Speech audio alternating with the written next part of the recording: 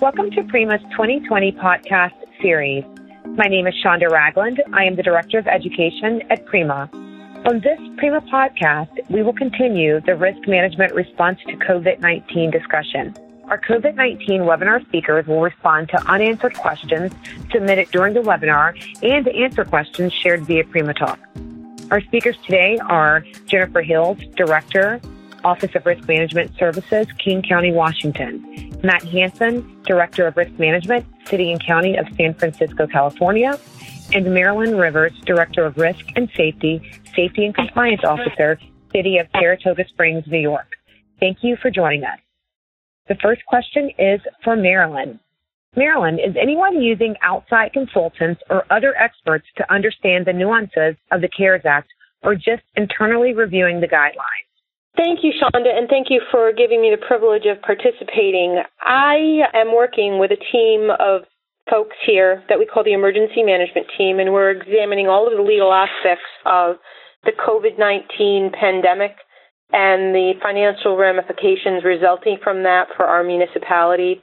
We've gotten quite a few emails from outside consultants advertising their wares. They are indicating that they are COVID-19 experts in the CARE Act. We have not acted on any of those consultant proposals.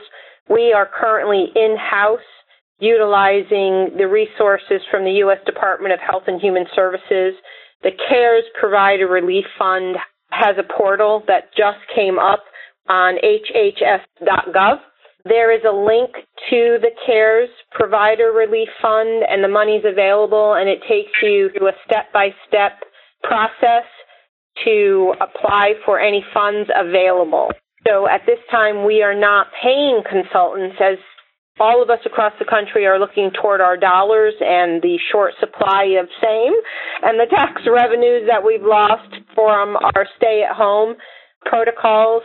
We have not and do not intend at this time as a small municipality to hire an outside consultant to maneuver CARE. Thank you, Marilyn. Next question is for Matt. Matt, are you evaluating or reevaluating your cyber coverage given the increased exposure from all the telecommuting activities?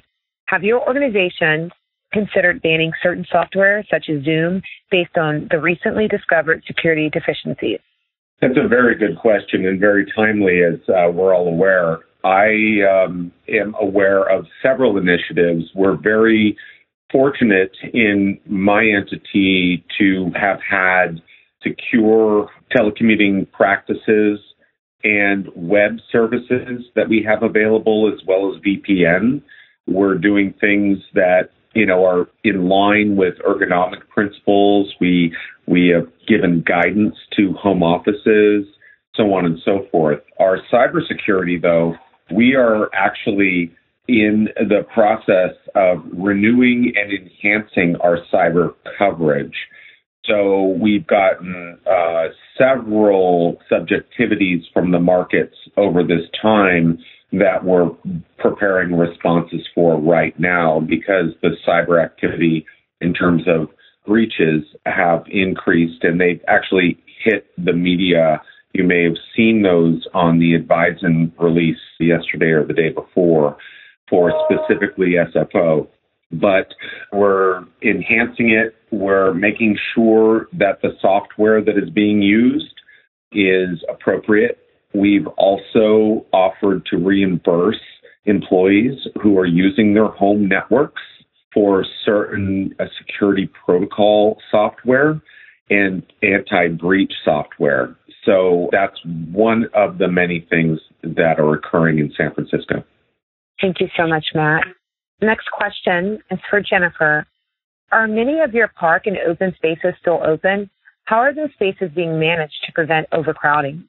All of the parks in King County have been closed since Wednesday, March 25th. Our parking lots and trailhead gates are locked and our restrooms are closed. King County does not have the resources to actively enforce parks closures, so we are relying on the public's cooperation. However, we do have a regional trail network that is extensively used by mainly cyclists and joggers, and that can currently be used by essential workforce employees and for essential tasks. So we are asking individuals who use the trails for these purposes to follow social distancing guidelines and our standard trail rules and etiquette. Thank you so much, Jennifer. Next question is for Marilyn. For those employees still reporting to work, are temperature checks being conducted? If so, can you speak on that process? Sure. Here are some resources that are available to any of us that are considering doing temperature checks and bringing some folks back. I know here in Saratoga Springs, we sent as many folks home as we could to work from home to do their tasks. But as we're bringing them back and we're still in this pandemic, what we're trying to do is to develop some protocols that are meaningful, that follow HIPAA guidelines, and that make folks feel at ease and not at a pressure point. We don't want to add to a situation that's already difficult. So we are following some guidelines. We're presently putting together a policy. We're trying to put together a policy here at the city. We're following the guidelines by the U.S. Equal Employment Opportunity Commission, the EEOC. They had developed some protocols during the 2009 H1N1 outbreak. And since that time, for this COVID-19 pandemic, they have reissued some updated guidance that permits each of us as employers to measure employees' body temperatures before allowing them to enter the workforce. But before any of that screening can be implemented, it needs to be examined and put out as a non-discriminatory program, right? And all the information that we would glean from taking folks' temperatures related to a specific person need to be treated as confidential medical information under the Americans with Disability Act, because we want to protect the identity of those workers that may or may not exhibit a fever or other COVID-19 symptoms. We don't want to share it with everyone, right? We want to make sure that we're following all of those HIPAA guidelines. So CDC also has issued some COVID-19 specific guidance, urging workplaces and communities with minimal to moderate COVID-19 risk to implement some regular health checks, right? We want to make sure that all the folks that are working or asking to work are properly coming in without infecting all of us. So here's some best practices. There's 5 main points that we should all really follow as we are working with our employees to bring them back in a comprehensive manner. We want to make sure from a best practice perspective that we're communicating clearly in advance about the workforce regarding temperature checks, what we intend to do, and what those implications are, right, if they exhibit any symptoms which meet the criteria of COVID-19. We want to set ahead of time amongst the folks that are doing that testing, and we want to make sure that as we're communicating to the employees that we're going to set a temperature screening threshold over which employees will not be permitted to enter the workforce if they exhibit that. And CDC right now has got a temperature range and a threshold of 100 to 100.4 degrees Fahrenheit. The third thing we want to do is we want to make sure that if we're going to take somebody's temperature, we want to be as least invasive as possible. So for us here in the city, we went ahead and we were able to purchase some infrared thermometers where we can point at someone and we can read their temperature. We are not allowing anybody just to take that temperature recorder, right? We want to train that person with proper training for the correct way to not make anybody feel uncomfortable, to make sure that everybody's confidentiality is secure. So we're going to only point those folks that are going to engage in this thermometer reading. We're going to make sure they have proper training. We're not quite sure yet whether we're going to have one of our paramedics do that, or we are going to hire an outside firm, an RN, to be on site and to assist us. We're a small municipality. We do not have an on-site medical administrator or a facilitator, so our medical folks are paramedics. The fifth thing And the last thing we're going to do is we're going to continue to practice, even though we're taking the temperatures and we're sending people onward. If they pass the criteria, we want to make sure that we remind them to practice social distancing. We want to remind them that as best as we can, we've disinfected their work sites, but we also want to remind them that they should please remember to clean and disinfect their own equipment as they, come on board. OSHA is another resource that you can use for the COVID-19 worker exposure and related risk. Remember, OSHA's PPE standard is 29 CFR 1910 subpart 1. With regard to respiratory protection, it's standard 29 CFR 1910.134. So we're using medical professionals when we can, but again, there's just some basic everyday criteria in addition to that temperature taking, hand hygiene, temperature, appropriate PPE, and continually practicing that. Thank you so much, Marilyn. The next question is for Jennifer. Has your public entity had success with a business interruption claim based upon COVID-19? We have not had success yet, and we're not sure we have a viable claim. King County's property insurance program provides an extension of coverage for communicable disease response and interruption from communicable disease. It covers cleanup of insured property, reputational management costs, and business interruption. Then coverage applies if there is actual presence of communicable disease and access to an insured location is limited, restricted, or prohibited by a government order. So while we did close buildings and we are serving customers remotely, we're not sure we've met the coverage triggers. The most our coverage will pay is $1 million, regardless of the number of locations or occurrences involved.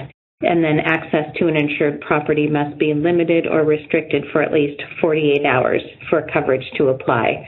So we are considering it, but we have not successfully brought a claim yet. Thank you, Jennifer. Next question is from Matt. An illness must be occupational to be compensable under workers' compensation. What methods are you using to identify workplace exposure? In other words, how can an employee prove if he or she was infected at work? That's a very good question, and one that is a moving target at this point. We absolutely are looking at causation and location of infection. The means and methods by which we are doing that is we're looking at each case by case and making sure that our workers' compensation division is studying the trajectory and also the target of where the contact tracing comes from. We've recently entered into a technology agreement with the University of California in San Francisco to begin that digitally, and we're working through that process right now. Thank you so much, Matt. Next question is for Jennifer. What is your public reintegration plan once the crisis is over? How will the public be reintegrated, and how will your workforce be reintegrated? We are currently in the planning phase, and while we are seeing a decline in new COVID-19 cases, our public health officer needs to see a steady decrease in infection for 2 weeks, hospital capacity stabilized, and an increased ability for testing. We will likely recommend a progressive return to the workforce and a phased approach to reopening business. We are also thinking about the resources our employees are going to need to return to work. So our emergency management office is currently asking for orders for hand sanitizer, disinfecting wipes, PPE, and the like. But I'm happy to report that King County is applying an enterprise risk management approach to the reintegration plan.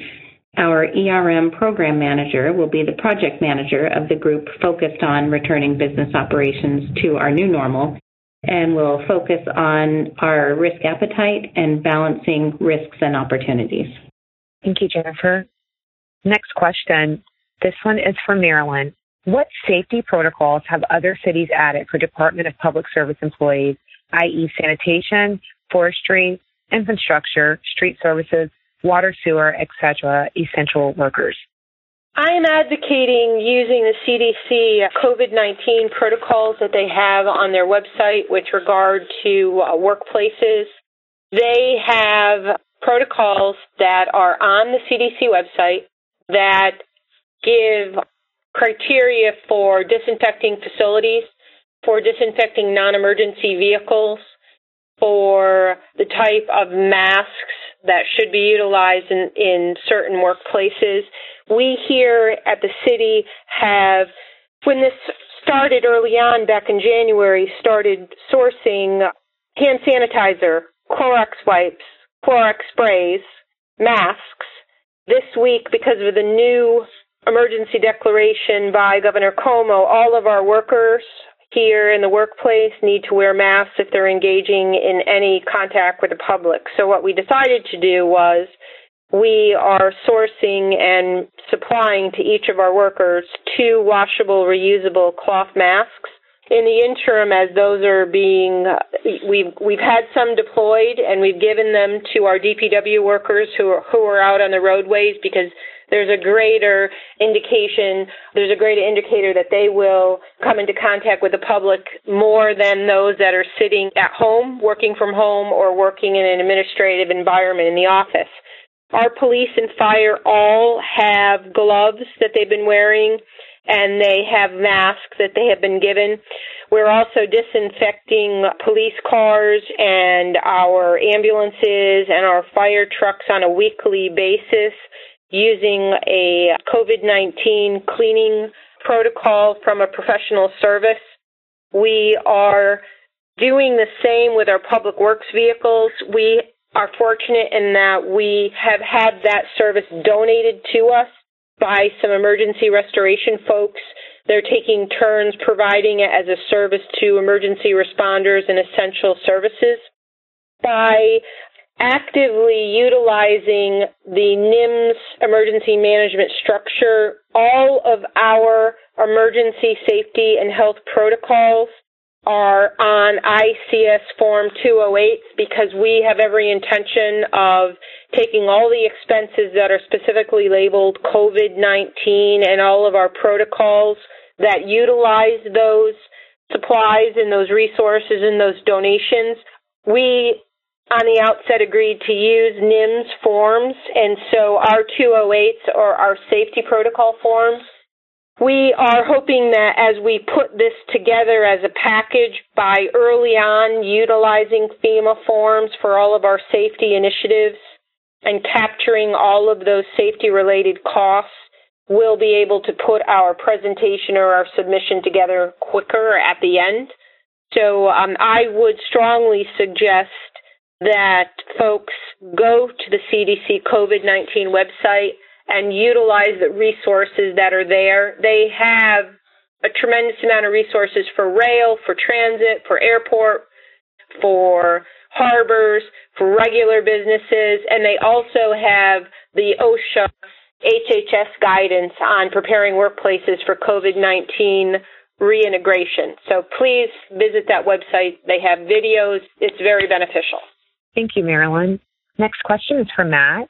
Have you developed policies or protocols that go beyond the public health and CDC requirements/recommendations as to which fellow employees should be sent home to isolate for 14 days following a positive test of a coworker with whom they either had some limited contact or that they were in the same vicinity of in the office, neither of which rise to the standards of public health or CDC for mandated isolation?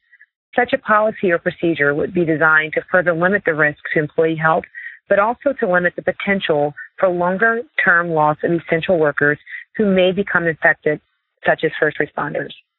That's a very good question, and it's one that is timely and evolving.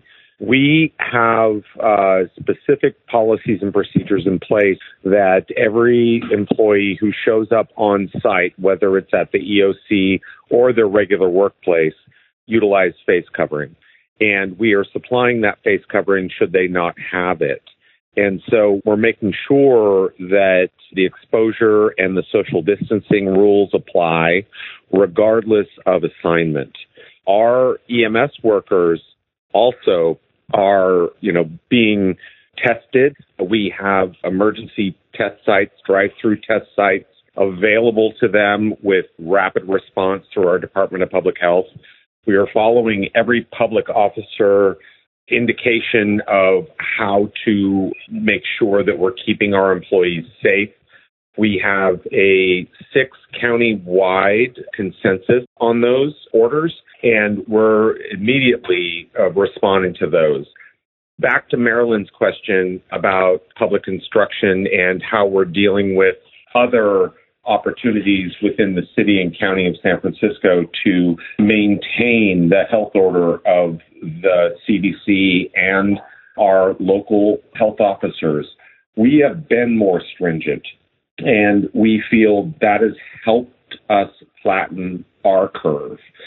So when we have enforced, which we've been lucky to be able to enforce through our municipality and through our state, these social distancing guidelines and other pieces, we're taking that pretty seriously. And our first responders are first in line for any testing, any PPE that we have available, and anything else that we can do to help protect them in this time of pandemic.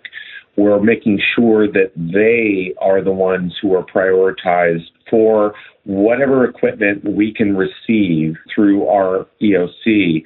All of our purchasing has been centralized to our Emergency Operations Center through the logistics division, and it is going through there 100% so that we can make sure that we have a good idea of who needs what and when do they need it and how can we prioritize it. Yeah, I just want to capitalize on what Matt just said. It's really important for all of us as risk managers across the country to prioritize those essential services for boots on the ground, folks that are dealing one-on-one in responding to this emergency.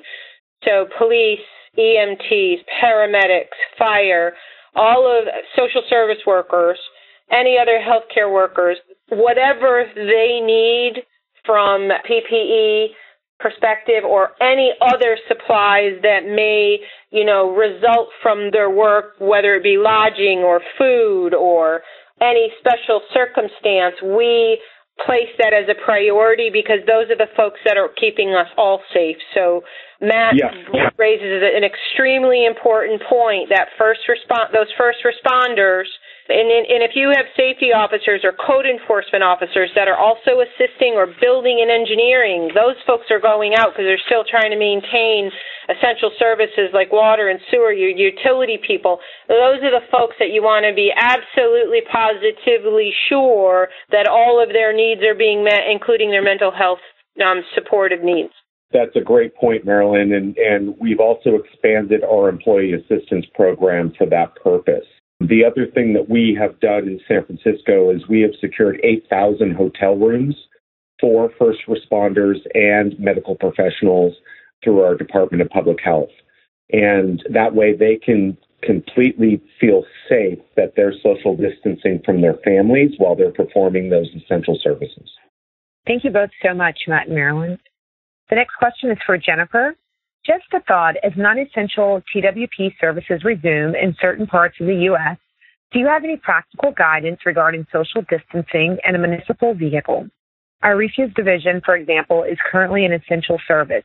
Each is a 3-man crew, a driver, and 2 collectors, and while the collectors ride on the rear step during most of their route, on certain roads, they sit side by side in the cabin.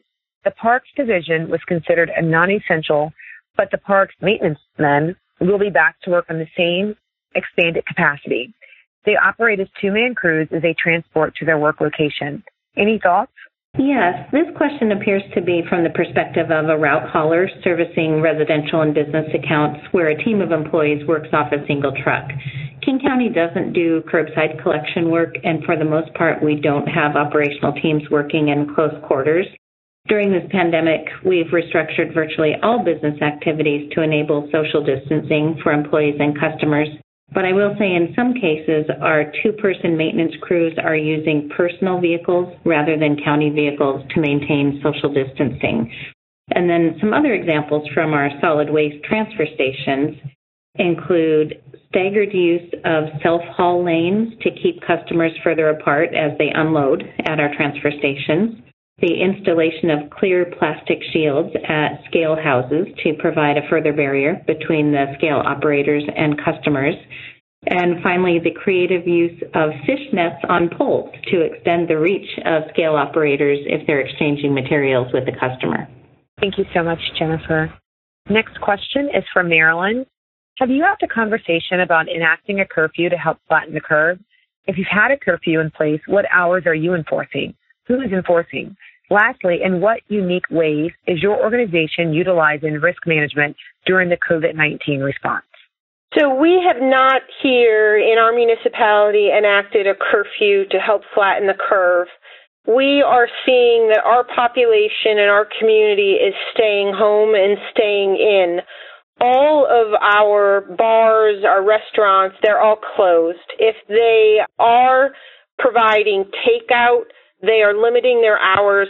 Here in New York, the governor said it at 8 p.m. So everything is shutting down at 8 p.m. Most of our supermarkets are also shutting down for that time period. Where we might have had 24-hour supermarkets in the past, generally everyone is accepting the 8 p.m. as a time to go home. What we are doing in support of our Pause New York and our social distancing campaign is we're using a tremendous amount of social media to make it positive to stay home, to create or to remind folks of a family atmosphere. We have seen increased incidences of domestic violence because of our social quarantine, so to speak. What we've tried to do to try and calm the masses is we are fortunate enough in the fact that we utilize horses in our law enforcement program. We each day we have 2 officers take the horses out into each of the neighborhoods on a rotating basis. We use social media to announce when those horses are going out, and we're finding that people come out on their porches, and what the officers have done with regard to Pause New York and social distancing, we have the 6-foot rule, is they're showing folks the distance between the 2 horses from a 6-foot perspective. They're trying to bring folks into the fold of the community spirit.